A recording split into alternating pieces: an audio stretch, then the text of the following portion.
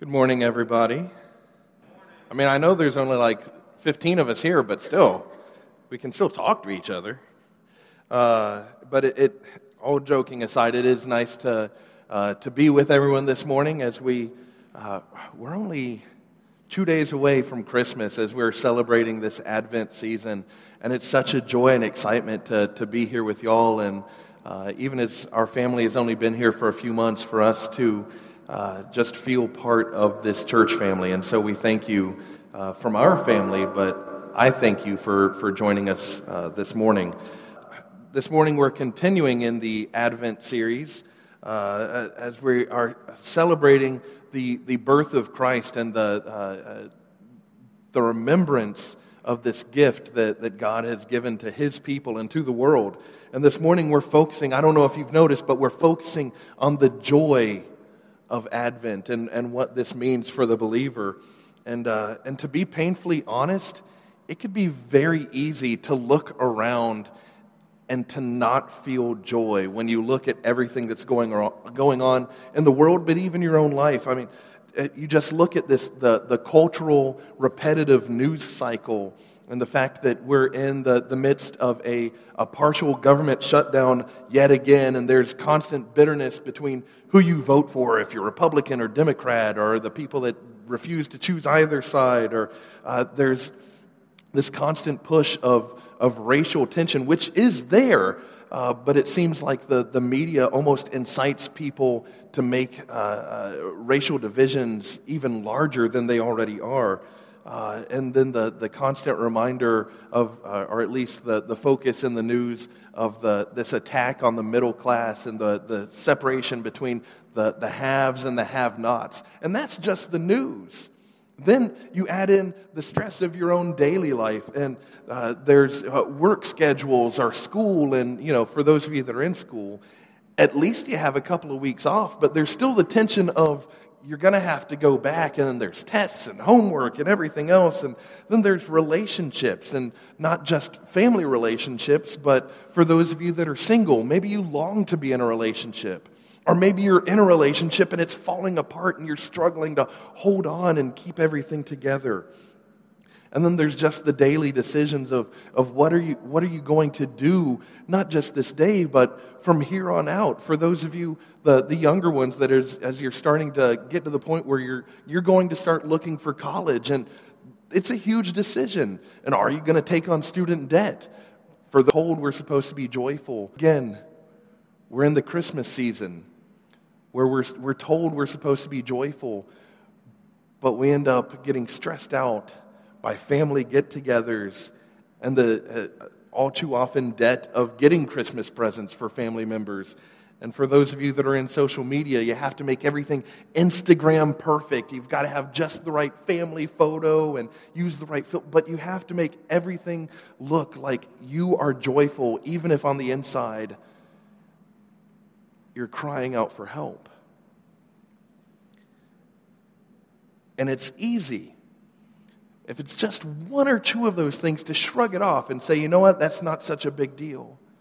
But these stresses and distractions in our life compound and pile up, and they begin to cloud the joy that we have been given.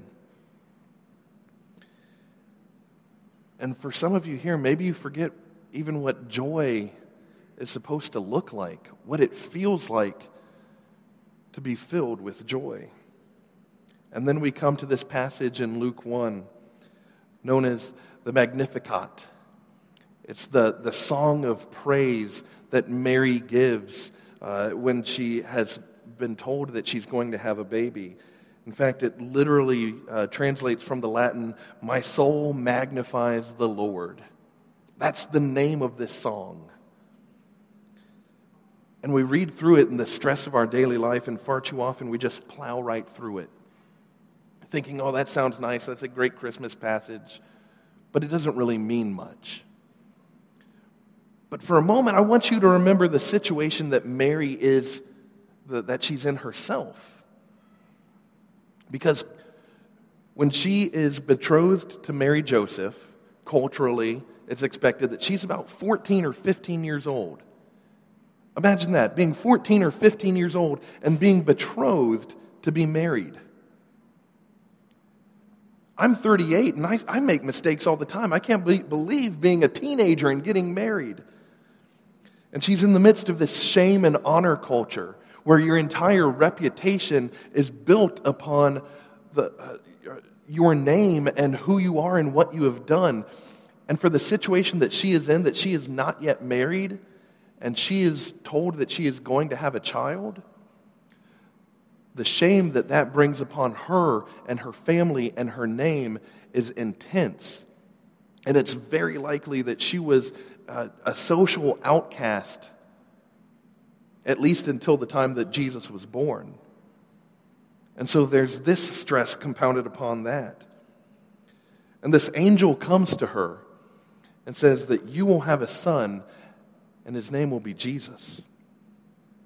And she doesn't reply with shame or anger. She doesn't say, well, what is everyone going to think about me? Or how am I going to get through this? No. Her response is, I am a servant of the Lord. Let it be to me according to your word. Amidst all the stress and everything, the terrifying news that has just been heaped upon her, and she says, I am a servant of the Lord. And in fact, she even goes a step beyond and sings this song of joy. In the midst of all her stress and fear, she sings. And she doesn't sing any song. She sings a song of joy that echoes great psalms such as Psalm 130, almost even mimicking the structure of Psalm 130 of praising God and going through a history lesson of God's goodness to his people. And so we look at this passage this morning amidst all of the fear and distractions and chaos of life.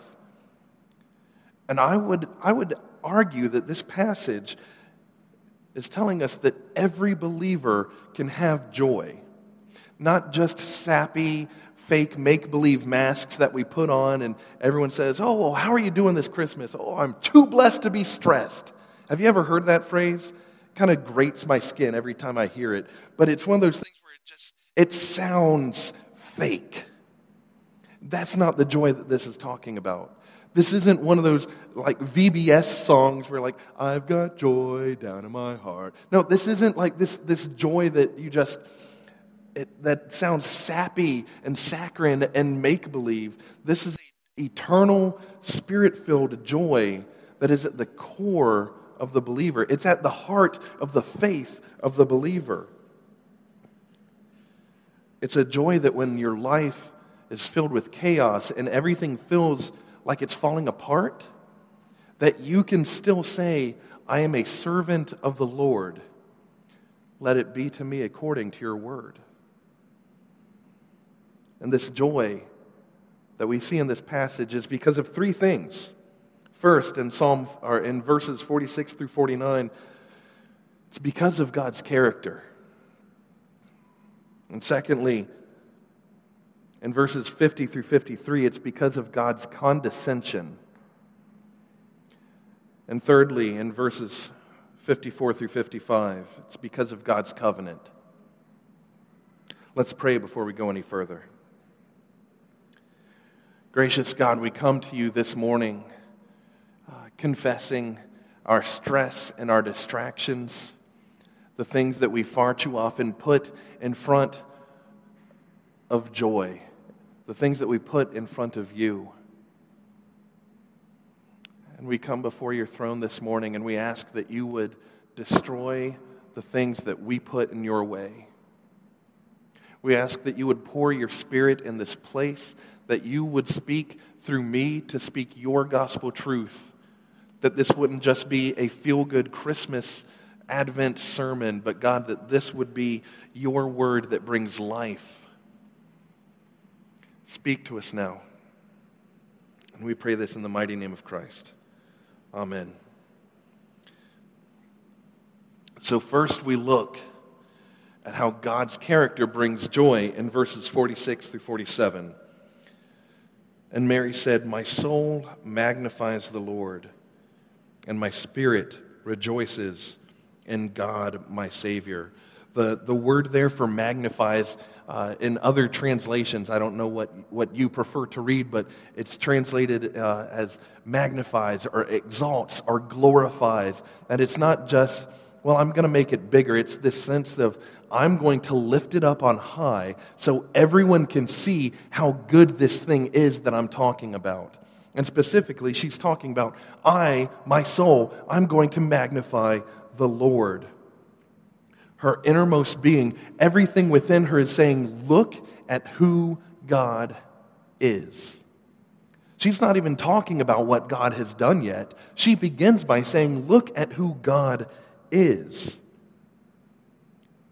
Look at him because he is God.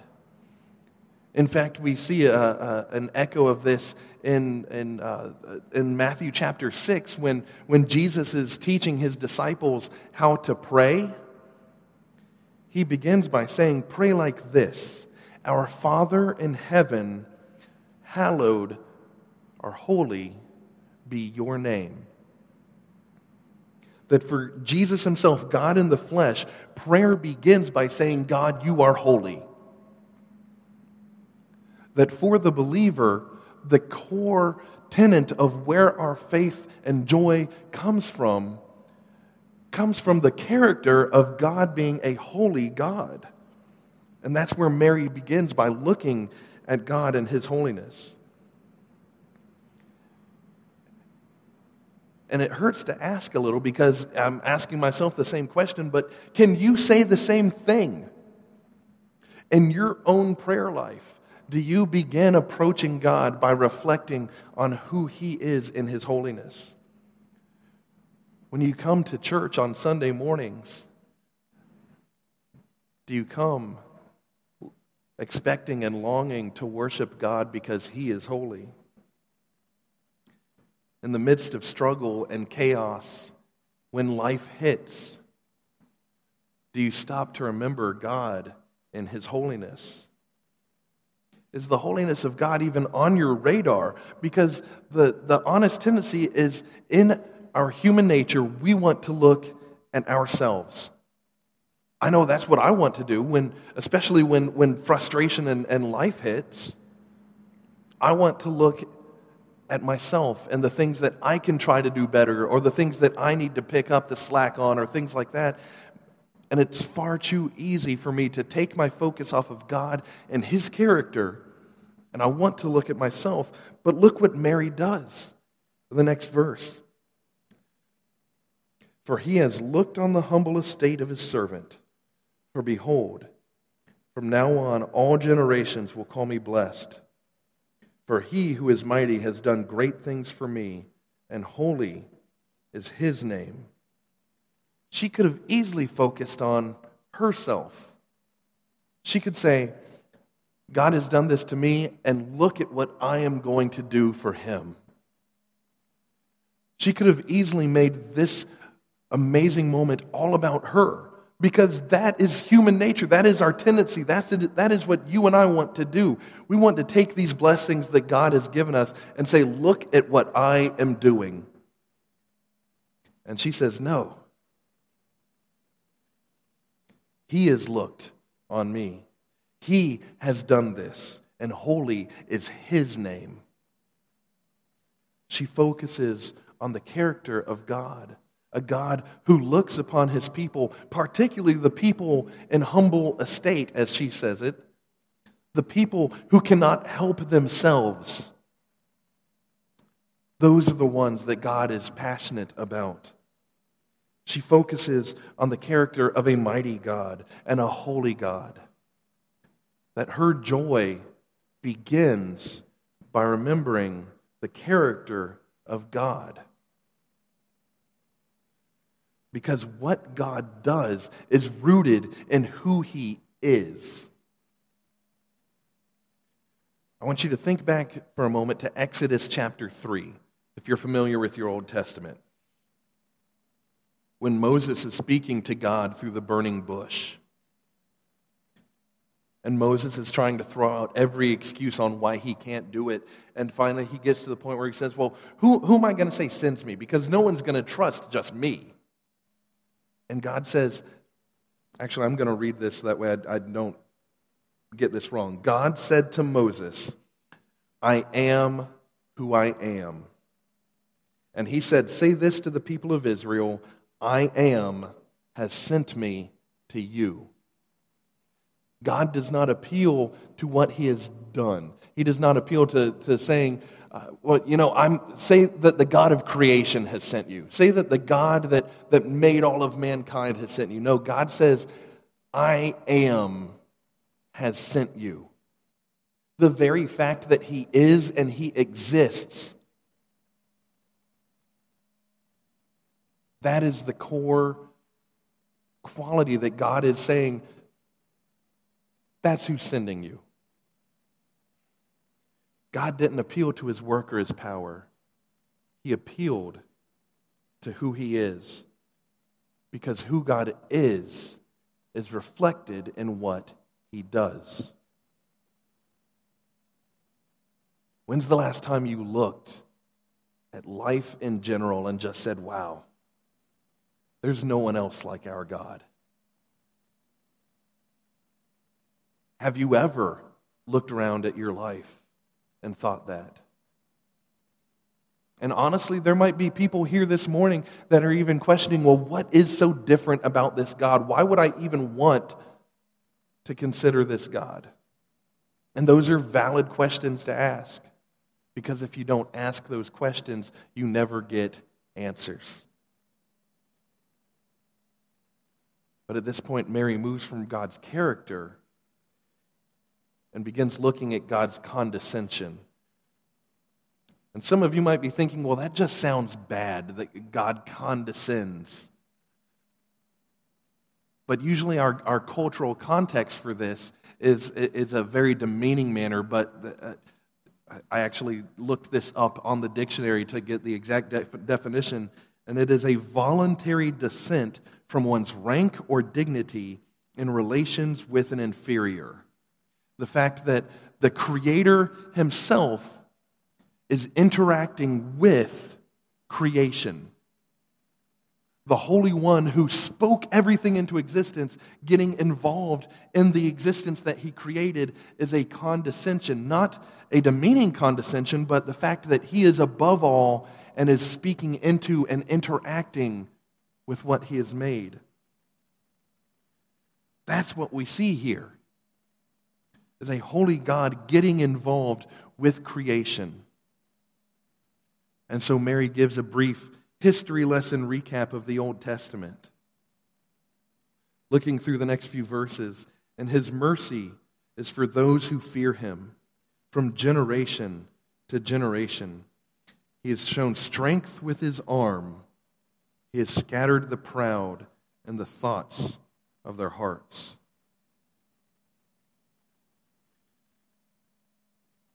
She begins by looking at what God has done through the history of his people. And you can read through these verses and it brings up imagery of the conquests of Joshua or the time of the judges where God is instilling these leaders to lead his people. Or where God has scattered the proud in the thoughts of their hearts. That specifically brings up images of the Tower of Babel. The Tower of Babel. I almost said Babylon, very different place. But the Tower of Babel in Genesis 11, that the people came together and in their pride saying, we are going to build a tower to the heavens to look and see what we have done. And God comes down and he scatters the people in their pride. In verse 52, he has brought down the mighty from their thrones and exalted those of humble estate. I don't know about you, but for this brings up imagery of Nebuchadnezzar in Daniel 4. This king who has conquered everything that he sees around him, and he takes great pride in what he has done. And God says, repent, or you're going to be like the beasts of the field. And Nebuchadnezzar, in his pride, does not repent.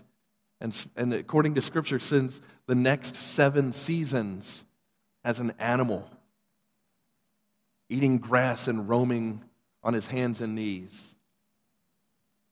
That he brings down the powerful from their thrones. And he exalts those of humble estate, like Esther, being brought from this position of being a nobody to being a queen, and using that position to bring grace and mercy to her people. He has filled the hungry with good things, and the rich he has sent away empty. This is God caring for his people in the wilderness, providing manna out of nothing and protecting them from their enemies. In these short few verses, Mary gives a history lesson of God's people and says God has always been there for his people. And I'm going to give you a quick grammar nerd moment, because there's something that we just don't see in the English here. But reading through this in the Greek, there's actually a verb tense called the aorist active indicative. And you don't need to know that. That's okay. Your life will not change for knowing that or not. But there's a certainty to that verb tense saying that this isn't something that could have happened. This is something that has happened with certainty. This is not a hypothetical situation that maybe God did this. But the way that she speaks of these things, she's saying these are true events in history that God has accomplished and done for his people. She's saying God stepped into creation and did these things. And so she's trusting that God will do what he has said for her. And the way that she can speak about the certainty of what God has done by condescending to his people and interacting with creation, with that same certainty, she knows that God will be with her and for her. That God did this throughout history. He will do this now, and he will be with me in the future.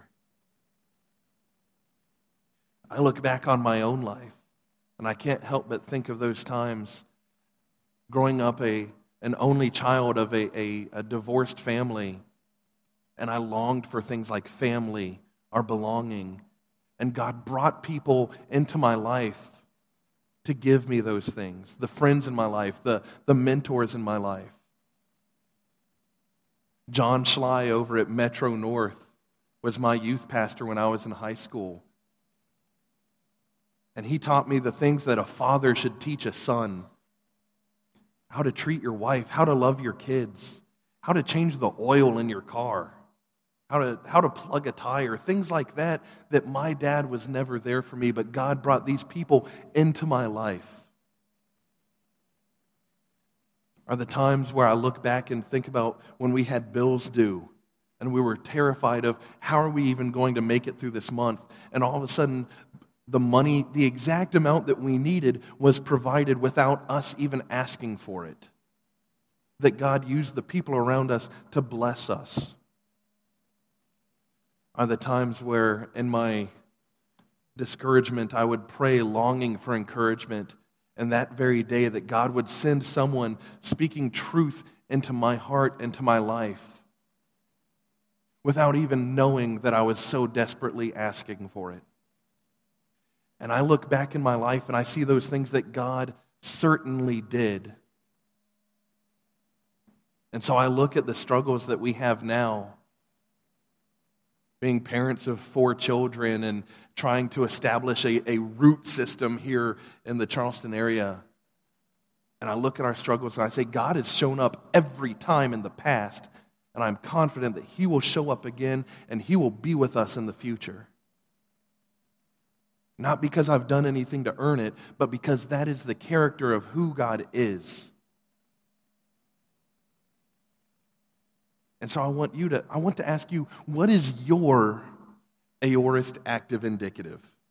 What are the things that have happened in your past that are the reminders of God showing up in your life at the time that you needed it most? Because that's the character of who God is and the way that He condescends to His people, that He steps into the chaos of your life and He is there.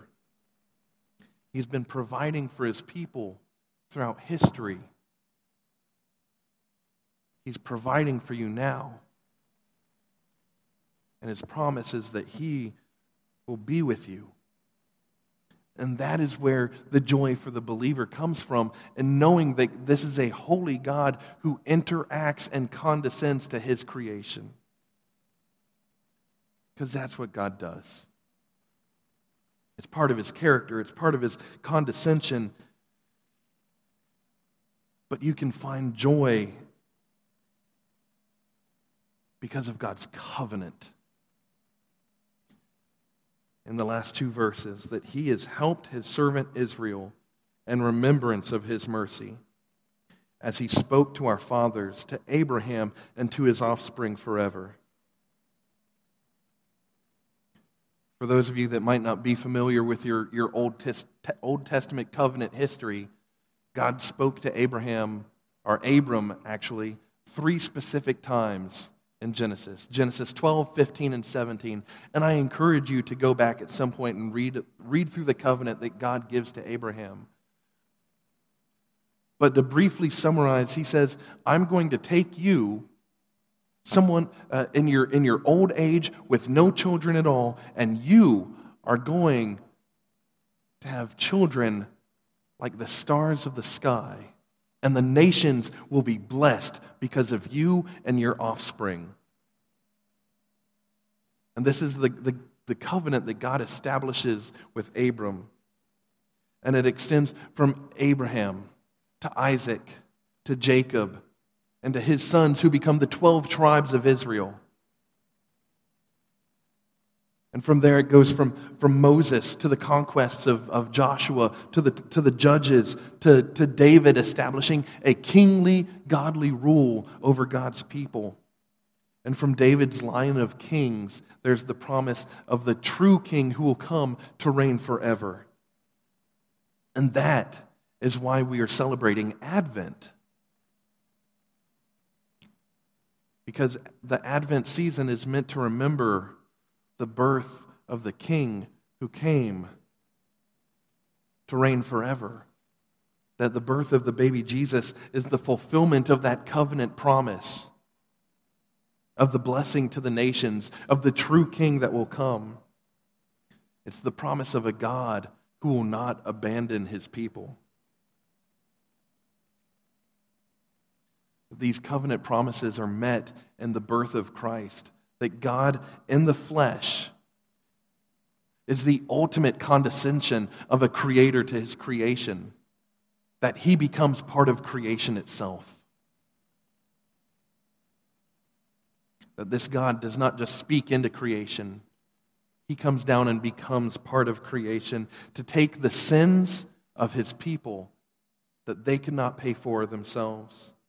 To give His people His righteousness. And to make them children of God. This is what Paul is writing about in Romans chapter 9 when he says, this means that it is not the children of the flesh, meaning Abraham's blood descendants. It is not the children of the flesh who are the children of God, but the children of the promise are counted as offspring. That to be a child of God isn't just limited to being of the bloodline of Abraham, but because of his bloodline that led to the birth of Jesus, that anyone who looks on Him and believes is counted as a child of God. And so this Advent season, and every Advent season, we pause to reflect on the birth of Jesus Christ, God in the flesh, who came to live among His creation, who was crucified, dead, and buried, and rose again on the third day. To fulfill the covenant promise made to Abraham generations ago. And that is the joy of the generations that Mary is singing about. the joy that God has given to His people from generation to generation, that even today we are celebrating. That this isn't just a warm, fuzzy feeling. It's not just about giving and receiving presents or having a few extra days off of work or school, but that we come together to remember the joy of a God who promises to be with His people and fulfills His promises. This is the believer's joy, your hope and your peace, of a God who keeps His covenant promises and calls you His child. And so this morning, I want you to take your fears and your struggles and your doubts and your insecurities and to stop and think, what are your eyes focused on? Are they focused on the struggles themselves? What you have to do to overcome them, or even your inability to overcome them in your own strength? Or are your eyes focused on a holy God who condescends to His people in a loving way, who keeps His covenant promises through the birth, the death, and the resurrection of His Son, Jesus Christ? Which one will it be? Let us pray. Gracious, loving, heavenly Father, You are holy. You alone are good. And it's Your character that we appeal to, not having earned anything on our own, but we come to You and we appeal to You in Your holiness and in Your goodness and in Your character. God, we ask that You be with us now. That we would lay our fears and our struggles and insecurities at the foot of Your throne and say, God, I am Your servant. Let it be to me as You have commanded. God, we pray that our joy and our hope and our peace would not come from the circumstances around us, but that our joy would be found in You alone because of what You have done for Your people in the past and in the present, and that we know You will do in the future. And so we come to You now, and we ask that You would be with Your people to the glory of Your name alone. We pray all of this in the mighty and beautiful and victorious name of Jesus. Amen.